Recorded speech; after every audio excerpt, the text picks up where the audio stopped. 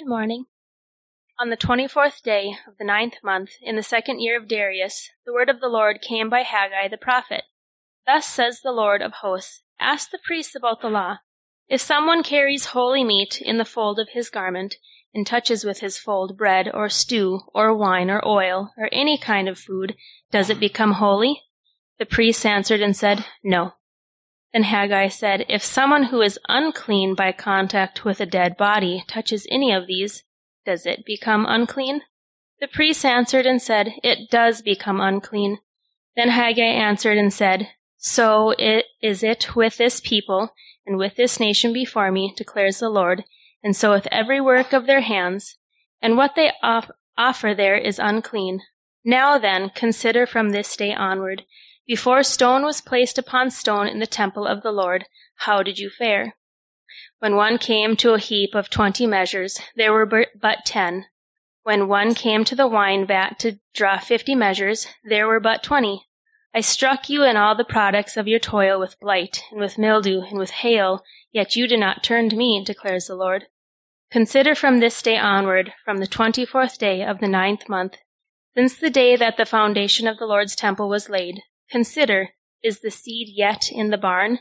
Indeed, the wine, the fig tree, the pomegranate, and the olive tree have yielded nothing, but from this day on I will bless you. The word of the Lord came a second time to Haggai on the 24th day of the month. Speak to Zerubbabel, governor of Judah, saying, I am about to shake the heavens and the earth, and to overthrow the throne of kingdoms. I am about to destroy the strength of the kingdoms of the nations, and overthrow the chariots and their riders. And the horses and their riders shall go down, every one by the sword of his brother. On that day, declares the Lord of hosts, I will take you, O Zerubbabel, my servant, the son of Shealtiel, declares the Lord, and make you like a signet ring, for I have chosen you, declares the Lord of hosts. Good morning. Our final week of Haggai. I've enjoyed it. It's been a lot of fun, and we've certainly chased down a lot of Old Testament themes and built lots of background. We'll do that again this morning too, because you've all been curious. Can you keep a fold of meat in the fold of your garment? You've always asked that question, so we're going to answer it. But Haggai's been fun to preach and fun to study. Hopefully, in such a short book, it's 2 chapters, and yet you at least can recognize there is a lot here. And my hope and my prayer this week is that you would realize that is true of every book of the Bible, that there is so much richness. If there's this much richness in a 2-chapter book, think about how much richness in a book like John. It's everywhere. So I pray that this short sermon series would motivate you to have a fresh desire to study Scripture and experience the richness of God's Word. So the book is largely about having and keeping right priorities before the Lord. Setting our priorities right and then keeping them there is hard work. But with the proper motivation, which I hope we can see some of the motivation this morning, that can make all the difference. So that's our last section, is a proper motivation, looking ahead in hope. So a quick recap, where we've been so far in the book. So the people, a remnant of the former glory of Israel, have returned from exile. They're now back in the land. They're in Jerusalem. And they're commissioned to rebuild the temple. And after a false start, they're slow to rebuild the temple. And even worse, they're spending their time and resources on building their own houses. And so the Lord speaks through the prophet Haggai to call the people to consider their ways. Their priorities are out of order, and they experience curse because of wrong priorities. God actually causes drought and brings about futility because of their disobedience and their unfaithfulness to the covenant. And then we see at the end of chapter 1 that the people respond in obedience.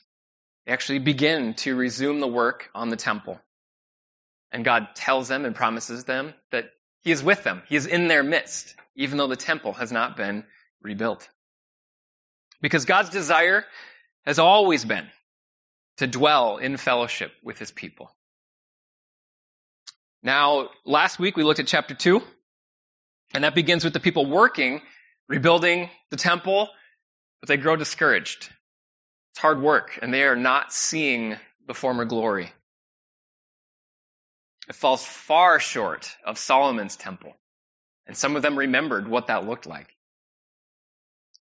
And again, Haggai speaks the words of the Lord to the people.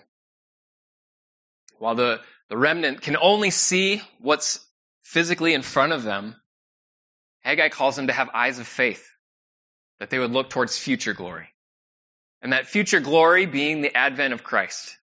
He's the greater glory than any building made with hands. And so for the remnant of Judah, these are the promises that the Lord makes to them to give them hope for the future. So now we'll wrap up our final section this morning, chapter 2, verses 10 through 23. And the people receive more good news about the future. While their ways have cost them, Haggai again assures blessing will come soon. Last week we saw the greater, more glorious house to come. And this week we'll look at the greater priesthood and a greater kingdom. You can't have a greater priesthood or a greater kingdom without a greater priest and a greater king. So overall, the book of Haggai is organized in a chiasm, where it's kind of bookends that point to the center. And so the high point of the book is the middle, the passage we looked at last week. And so then the sections on either side kind of have parallel to them. And so if you think about it as a mountain, we went up to the top of the mountain last week, and now we're coming down, and we have a new perspective. And so Haggai's going to repeat some of the similar themes that he did in chapter 1, but with our new perspective, we'll have a greater appreciation for the glory that he's promising them. So if some things sound repetitive in this section, it's because it is. But Haggai expands and puts them in a more glorious framework. So the structure of our passage, 10 through 23, looks like this. Verses 10 through 14 speak to the current futility of the people through the priesthood. And then verses 15 through 19 promise future blessings, beginning now when Haggai is speaking to the people, from this day onward. And then verses 20 to 23 talk about a future permanent kingdom ruled by a permanent king. Greater priesthood with a greater priest, greater kingdom, and a greater king. So let's pray that we would understand this passage, that I would handle it rightly, and that the Lord would be pleased to apply this to our hearts this morning. Let's pray. Our Father in heaven, we thank you that we can approach you in peace, and that we can actually call you Father and ask you things as sons and daughters. I pray that your name would be hallowed this morning, not just here at Grace Church or in Wyoming, but around the world as your people gather. Please strengthen your church to accomplish great things for the kingdom, things that will make earth more and more like heaven. May your will be done this morning and on into this week. May your words stir us to godly action. May our faith work out in tangible ways. Strengthen our souls. We ask that the daily bread you have provided for us in your word would feed us. And may we hear and respond. May sin be confessed and put to death. Forgive us of our areas of unbelief. Forgive us of our dullness or ignorance. Forgive us for sinning against one another. And may we be gracious towards others as well. Help us to be quick to forgive, whether that's in our own families, our neighborhoods, or one another within the church. Father, deliver us from temptation and evil. May we resist the temptation to be distracted. May we focus during this time while your word is preached. May we delight in dwelling in your presence this morning. Keep us from sin as we scatter this afternoon. We thank you that your word is sufficient for all things. So please, through your Holy Spirit, may your word do more than we can imagine this morning. Amen.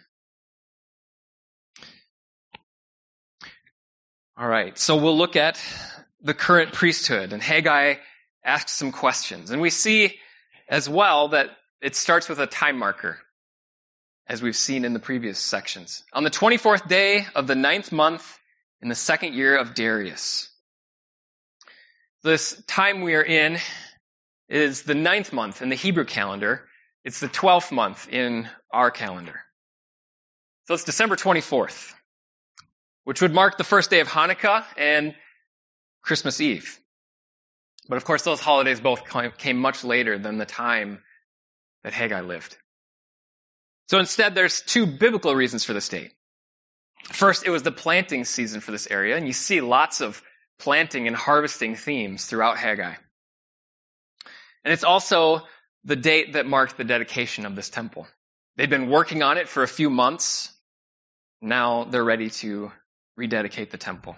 This is something that Hanukkah will then pick up on later in the history of Israel. The rest of this whole chapter occurs on this date, the 24th day of the 9th month. So Haggai begins asking questions of the priests on behalf of the people.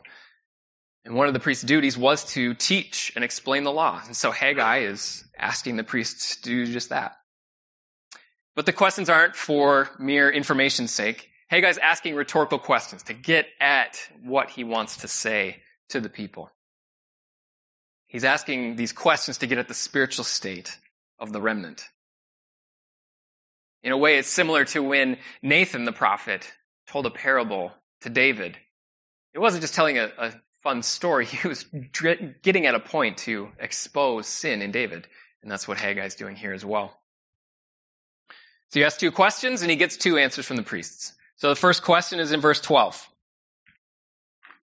Haggai asks, if someone carries holy meat in the fold of his garment and touches with his fold bread or stew or wine or oil or any kind of food, does it become holy? The priest answered and said no. So it's a strange question to us, and so we need to understand why would he ask this? What's the context of Haggai asking this of the priests? And so we have to go back to the Levitical law code. And both questions refer back to that. This first one has to do with holiness. What is holiness? Well, in the organization of Israel, the middle, where God dwelt, either in the tabernacle or later in the temple, the closer you got to the middle, the closer you got to the presence of the Lord and his holiness. And there, with each step towards the middle, fewer people could enter, and there were more stipulations with each step. So step one is the outer court, where any Israelite could go and bring their offering, but they must be holy. And then step two is the holy place, the outer room, the outer area of the tabernacle or the temple. And only priests could enter this area. And priests had to be consecrated and set apart for their duties. And then the final step would be into the Holy of Holies, where the Ark of the Covenant resided, and the very presence of God dwelt there. And only the high priest could enter this area. And he had further requirements and instructions on how to offer sacrifices for atonement. So the further inside you went, the closer you came to the holiness of God. So what does that have to do with what Haggai is talking about? Well, when people would offer the various animal sacrifices, they would present it on the altar. And the altar would make the sacrifice holy. And then the priests were able to take some of that sacrifice home. They would either eat it in the presence of the Lord, and some of them they were able to take home as a provision for their family. Because they ministered at the temple, they were able to provide for their family through that. So they would take the meat that has been made holy on the altar, and they would wrap it in the fold of their garment or their robe, and they would carry it home. And so the question then is, this meat that's been made holy, can it, through degrees, make other things holy? Can you take the meat wrapped in the priest's robe, and if you touch something else, does that other thing become holy? And the priests answer and say, no. Holiness does not spread that way. In fact, If you're not consecrated and you touch holy things, those things become unholy or unclean. So Haggai goes on and asks the second question. If someone who is unclean by contact with a dead body touches any of these, does it become unclean? And the priest answered and said, it does become unclean. So we've addressed holiness in the first question. Clean and unclean is the topic of the second question. This is another feature of the covenant that we're not immediately familiar with. These are the things that we don't always read because they're in a book like Leviticus, and we assume they're irrelevant to us today. So it might take a little work to understand what these are, but it helps us to move forward. So a better word than clean might be purity. Basically, when God gave the covenant, many of the rules and statutes emphasize being clean, being ceremonially clean. And this is a different category than holiness. But it is a state that points to death in the world, that there is death. And so when we come encounter with things that are unclean, it reminds us of death and dying. So as a result, if you were unclean, it would keep you from the assembly and being in God's presence. There were requirements around foods, bodily discharges, diseases, and even mold in your house. And each of these categories had different instructions on how to become clean again. For example, when a woman gave birth, she would be unclean because it involves blood and discharges. Now, obviously, giving birth is not sinful or immoral. But the mother would have had to be unclean for a set amount of time. And in order to return to the community, she would need to become clean and go through washings and making offerings. And then she'd be able to return. It was a normal part of the people of Israel. And so Haggai's question involves someone who has touched a dead body. Again, part of life, people would have touched dead bodies regularly. It wasn't sinful, it wasn't superstitious, but it would make someone ceremonially unclean. And so Haggai's point is that while holiness doesn't spread through contact, the meat doesn't make other things holy. If you're unclean or something else is unclean, that does spread through contact. So holiness is difficult to pass on. But making things unclean was very easy. And this is where Haggai ties these two priestly questions to the state of the people in verse 14. Haggai answered and said, "So it is with this people and with this nation before me, declares the Lord, and so with every work of their hands. And what they offer there is unclean." So Haggai, again, reminds the people of their spiritual state since their return from exile. Without correct priorities, without true faith and repentance, their offerings are profane before God. Without the proper sacrificial system, which they are working to rebuild, they cannot become clean or offer holy offerings. And so essentially everything they're doing is just increasing the profanity and the uncleanness. Now, once they rebuild the temple and dedicate it, they will have a place to offer right sacrifices. But these questions of the priest still show the need for something better. Holiness does not spread. Uncleanness, the reminder of death, spreads easily. So fast forward to the New Testament, looking to something greater, and we see a new priest. And he will usher in a new and better priesthood. And so there's the well-known story of Jairus' daughter. And then within that story is the woman who is bleeding, has been bleeding for 12 years. It's found in 3 of the Gospels, Matthew chapter 9, Mark 5, Luke 8. And so it's 2 stories in one, but both help us see how Jesus is the greater priest. So here's some of the relevant pieces for us. There's a girl who's dying, and her father Jairus asked Jesus to come to his house and touch her and heal her. Well, that's right off the bat interesting. But on the way to Jairus' home, a crowd gathers around Jesus. You might say he was in the midst of the crowd. And a woman had been bleeding for 12 years with no cure. She had tried many different things. She comes all the way into the middle of the crowd, presses in, and touches the fringe or the fold of Jesus' garment. So here's Jesus, God made flesh, holy meat, wrapped in his priestly garment. And the woman touches his garment. So according to Haggai's question, you can't become holy just by touching the fold of a garment. The woman wouldn't have even been allowed in the court of the temple because of her uncleanness. And yet Jesus knows that power has gone out of him. And he tells the woman, "Take heart, daughter. Your faith has made you well." Instead of needing to go through a priest made holy through rituals, the woman boldly approaches the Holy Son of God directly. And Jesus, our great high priest, reverses the effects of sin and death. Instead of being touched by an unclean woman and being made unclean himself, Jesus, as the perfect, holy priest, heals her, makes it possible for her to be clean and holy. The story continues. Jesus arrives at Jairus' house and touches a dead body. Again, instead of becoming unclean, he raises the girl and returns her to life. Holiness is spreading, and the signs of death, like uncleanness, are being removed by this greater priest.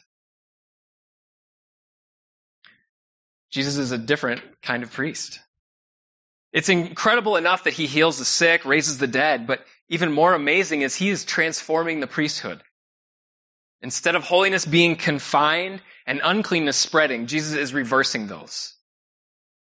More signs that the end of death is coming with the appearing of Christ. And through his life, his death, and his resurrection, he expands the priesthood.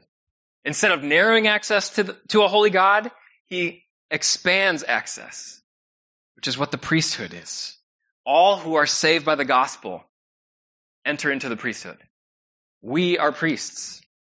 We have the Holy Spirit who empowers us as we bring Jesus to those around us. What is our job as priests in this new covenant, in this new priesthood? We're called to several things.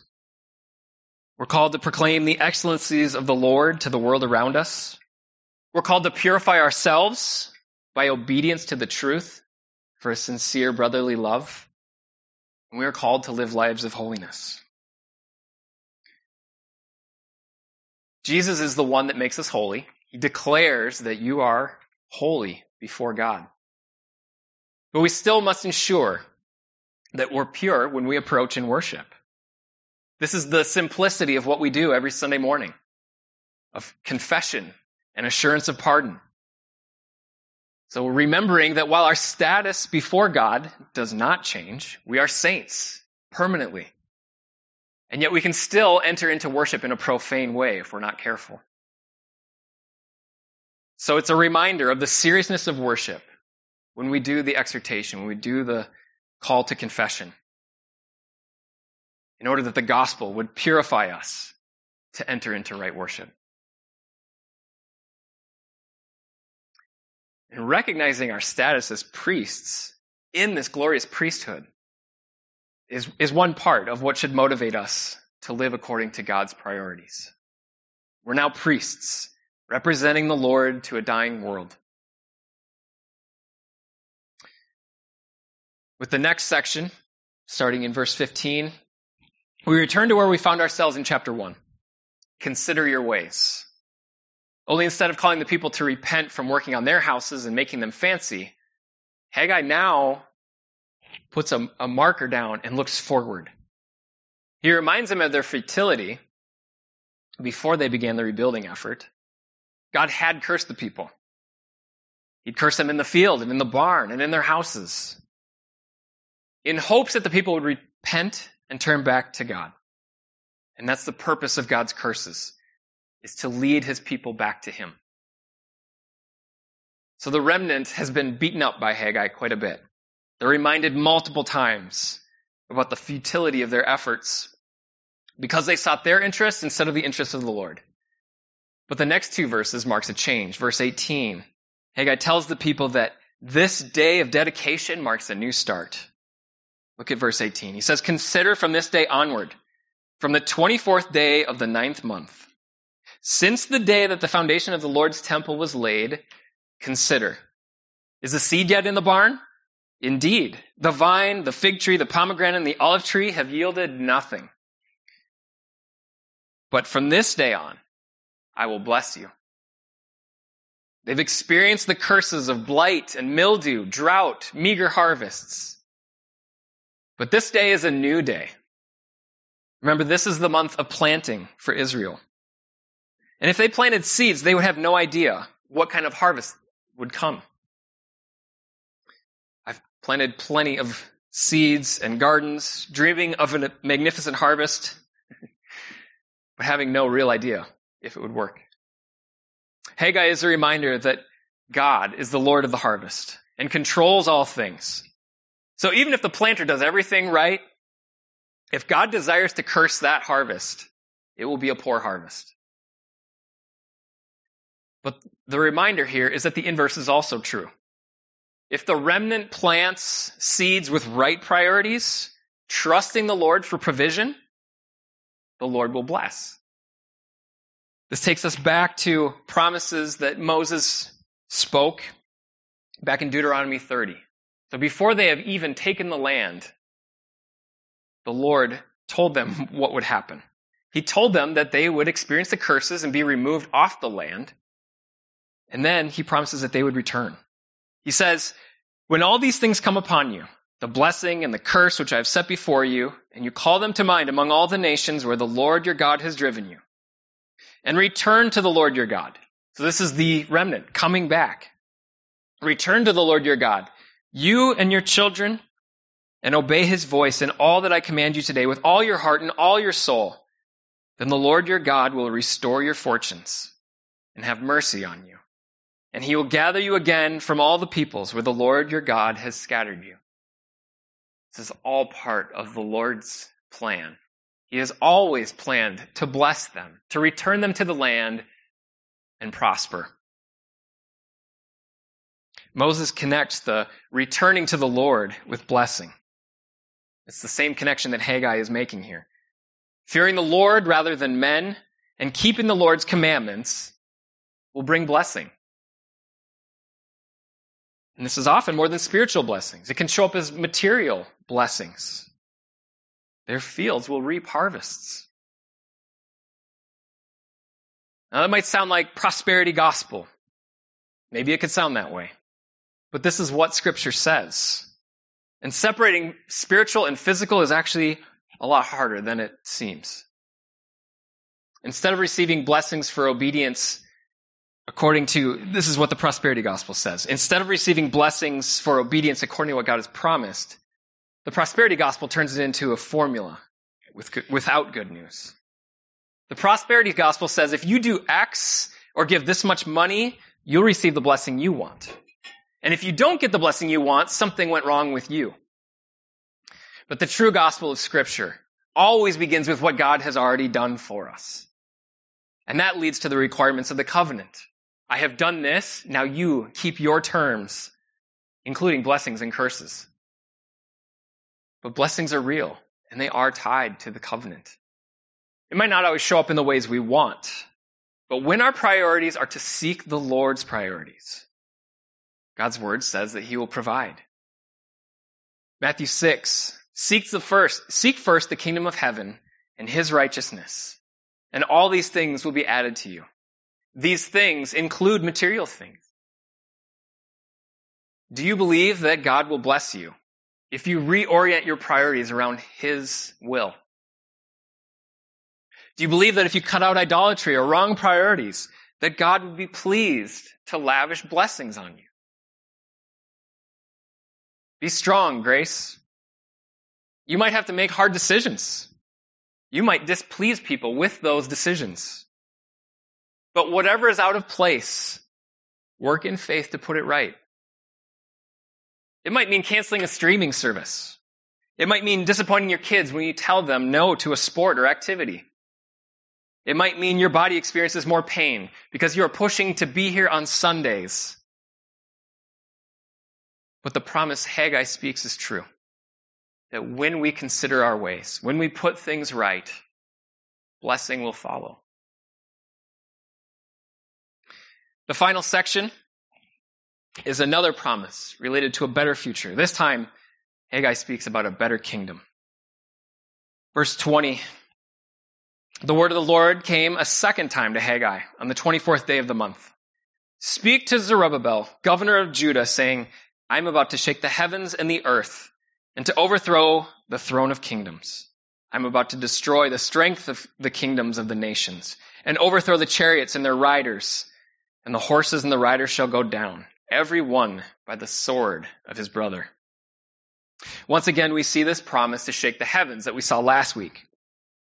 In our last passage, there was a slightly different wording, and we saw that it was shaking the cosmos and bring in the new covenant and the greater glory found in Christ.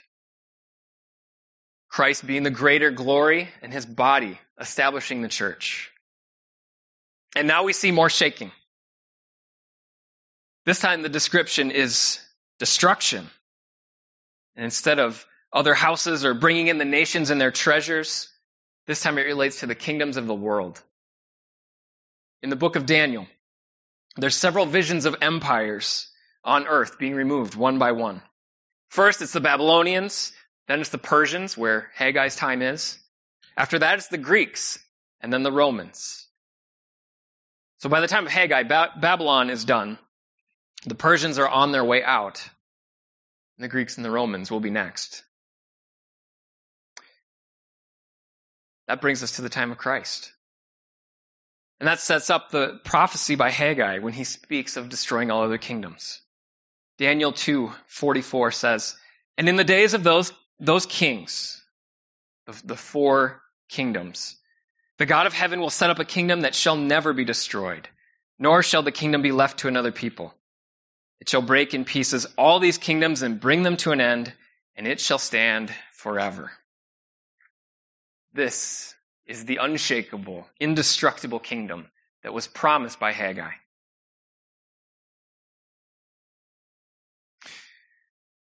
Now, not everyone sees that this shaking refers to those kingdoms being destroyed. Some see it as a future destruction at the very end of history. But remember that this passage is also quoted in Hebrews 12. And there it compares shakings in Haggai with something parallel in the Exodus. Notice the language about overthrowing chariots and horses and their riders, hearkening back to the Red Sea and the glorious victory for Israel over the ruling kingdom of their day, the Egyptians. And that coincides with the covenant given at Sinai, which Hebrews 12 talks about as well. So if that's the former shaking, what future event is Haggai talking about? Hebrews 12:26 gives us some more clues.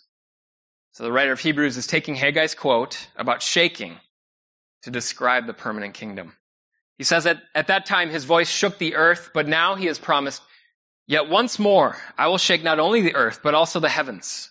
This phrase, yet once more, indicates the removal of things that are shaken. That is, things that have been made, in order that the things that cannot be shaken may remain. Therefore, let us be grateful for receiving a kingdom that cannot be shaken, and thus let us offer to God acceptable worship with reverence and awe, for our God is a consuming fire. As I mentioned, the remnant lived under the rule of Persia and King Darius. But Haggai, with some help from Hebrews, points the remnant to a future and better kingdom, a kingdom that cannot be shaken. It's Jesus' kingdom, and that kingdom is here. It's permanent, it's expanding. It will take a while to fully grow. It's like a mustard seed, but it is here. And we talk about the church a lot, and it's a vital piece of the kingdom. But the kingdom is actually the larger realm. The kingdom includes everything we do: church, work, family, art, entertainment, government, all things. And there are things that belong to the church, like right worship, sacraments, membership. But everything else we do in life is a chance to work for the kingdom. There is not an area of life where God is indifferent about things. It means eventually, someday, all institutions and all areas of life will conform to Christ's rule and the rule of his kingdom. All enemies will be put under his feet. All nations will come in. And we should use this to motivate our lives. As we fight to have right priorities, remember that your life matters. And what things you do in life matter, even the mundane things. Because those things go towards a kingdom that cannot be shaken. It doesn't mean it's a straight line towards glory and nothing bad will happen. Expanding the kingdom is hard work. It will involve toil and suffering. That might be a large part of our immediate future. But the longer term vision is one of expansion and glory. We've already seen a better priesthood with a better priest, and now we have a better kingdom, begging for a better king. So, the very last verse of Haggai, verse 23, addresses Zerubbabel, the governor of Judah. He was the current governor, not king, even though he's from the line of Judah. He's under the rule of Darius. He's the son of Shealtiel, the grandson of Jehoiachin, the last king of Judah before exile. So just two generations.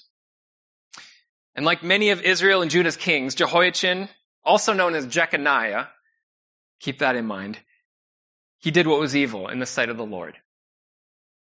And the prophet Jeremiah warned Jeconiah what would happen as a result of his evil ways. This is from Jeremiah 22. He says, "As I live, declares the Lord, though Jeconiah, son of Jehoiakim, king of Judah, were the signet ring on my right hand, yet I would tear you off and give you into the hands of those who seek your life, into the hand of those of whom you are afraid, even into the hand of Nebuchadnezzar, the king of Babylon, and into the hand of the Chaldeans." So the Babylonians are the ones that took Judah into captivity.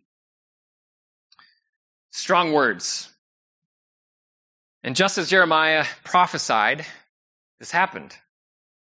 Jeconiah, Zerubbabel's grandfather, was taken to Babylon by Nebuchadnezzar, along with the holy vessels from the temple.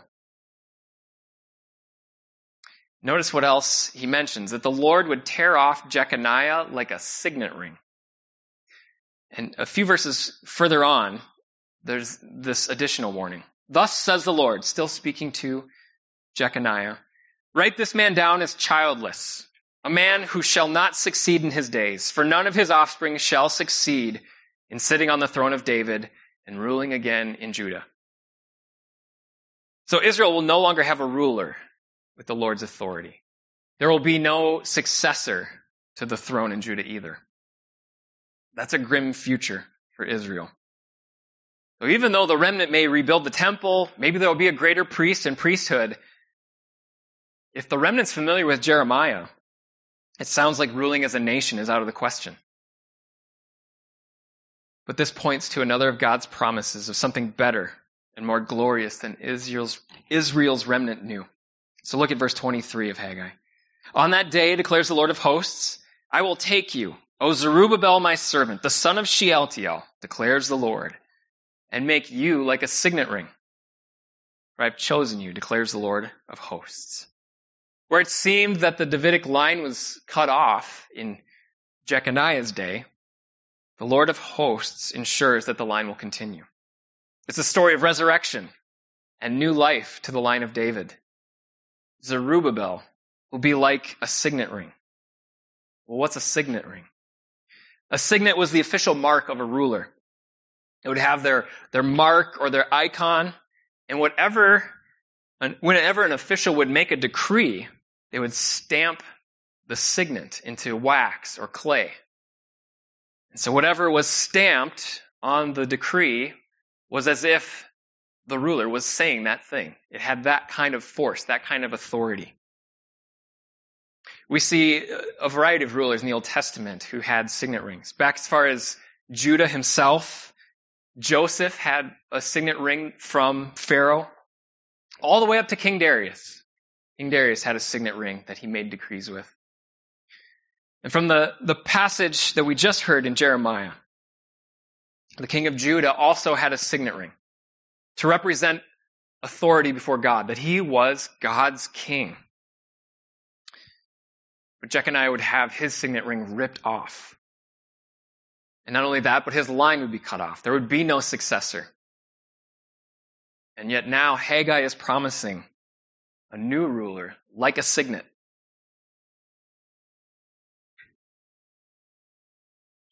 What was dead, the old line of Judah, is in a sense resurrected through God's promise to Zerubbabel. He has chosen Zerubbabel to point to a greater ruler, Jesus Christ. And Christ is king. He came to declare the gospel of his kingdom and establish his kingdom. Because he's the rightful king who rules over everything. He rules by his perfect law, the word of God. He is the true signet ring. He has all authority, and he will conform everything in his kingdom to match his image. That's what the signet ring is for. Whatever the king does impresses his image on it. And that's what he's doing in this world. So we, as citizens of his kingdom, increasingly we must match his image, be conformed to the image of Christ. And then in the power of the gospel, we work to transform the world around us, to conform it to the image of Christ. That the signet ring will be pressed into everything. Greater priesthood, greater priest. Greater kingdom, unshakable, permanent kingdom. Greater king. So as we wrap up the book of Haggai, we've spent 3 weeks in it. How do we respond? We've covered a lot of ground. We've whipped around a lot of different places and themes. What do we take away from this? What is the practical application? Well, the first and most significant truth of the book is that God's priorities bring blessing. And when we cross up our priorities, we won't be blessed, and we will be cursed. So grace, consider your ways. Live intentionally for God's glory. Evaluate your time and your calendar. How do you spend it? What gets put on the calendar? What gets missed? And begin with the largest pieces first. Before we can talk about working for the kingdom and being a priesthood, we must begin with fervent worship with the saints on the Lord's Day. Start with Sunday mornings. Block them off in order that you can gather with your brothers and sisters in Christ to be fueled to do the rest of the work we're called to. We've talked about subtle drifts that can happen and pull us off course, right? The example of playing in the ocean and you don't even recognize, but you've drifted away from where your camp is set up. That doesn't take much effort at all. It actually takes effort to maintain the right priorities.